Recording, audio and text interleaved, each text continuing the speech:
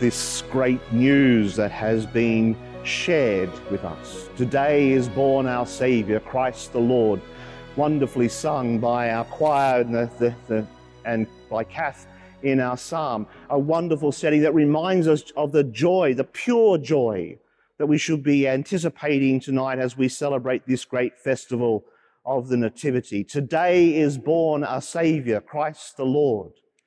Something that had been foretold from the very beginning, from the very first interaction between God and God's people, as we heard in one of our earlier masses in the genealogy of Jesus Christ, right from the days of Abraham, God had been promising salvation for God's people.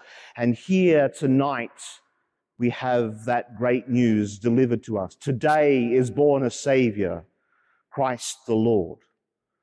It's news that people had been expecting, news that people still want to hear.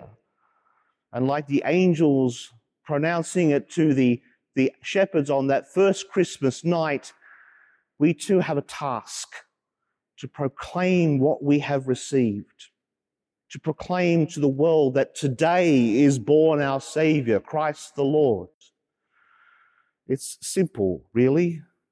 We celebrate, we revel in this great gift that we have been given, the beginning of our salvation, as we heard in one of our readings tonight, which ultimately comes to fruition in Christ's death and resurrection, but begins tonight as we celebrate the Nativity.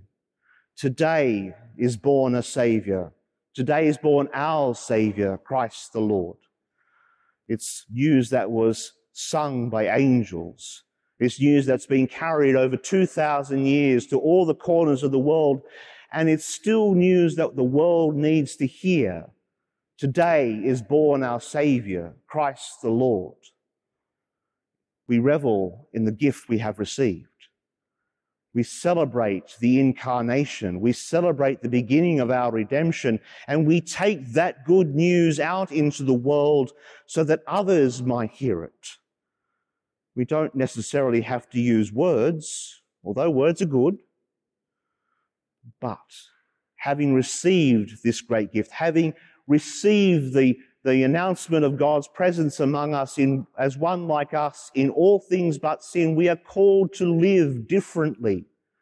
We are called to live as if it meant something for us at the very core of our being. We're supposed to live as if we have already been saved, and to take that message to others who still need to hear it. And so, brothers and sisters, on this great festival of the Nativity of the Lord, as we celebrate the beginning of our redemption once more, as we do each year, let's commit ourselves to sharing that good news. Let's commit ourselves to living our lives as if it means something, to go out and to share that with the whole world, just as the angels did to those shepherds that first Christmas night.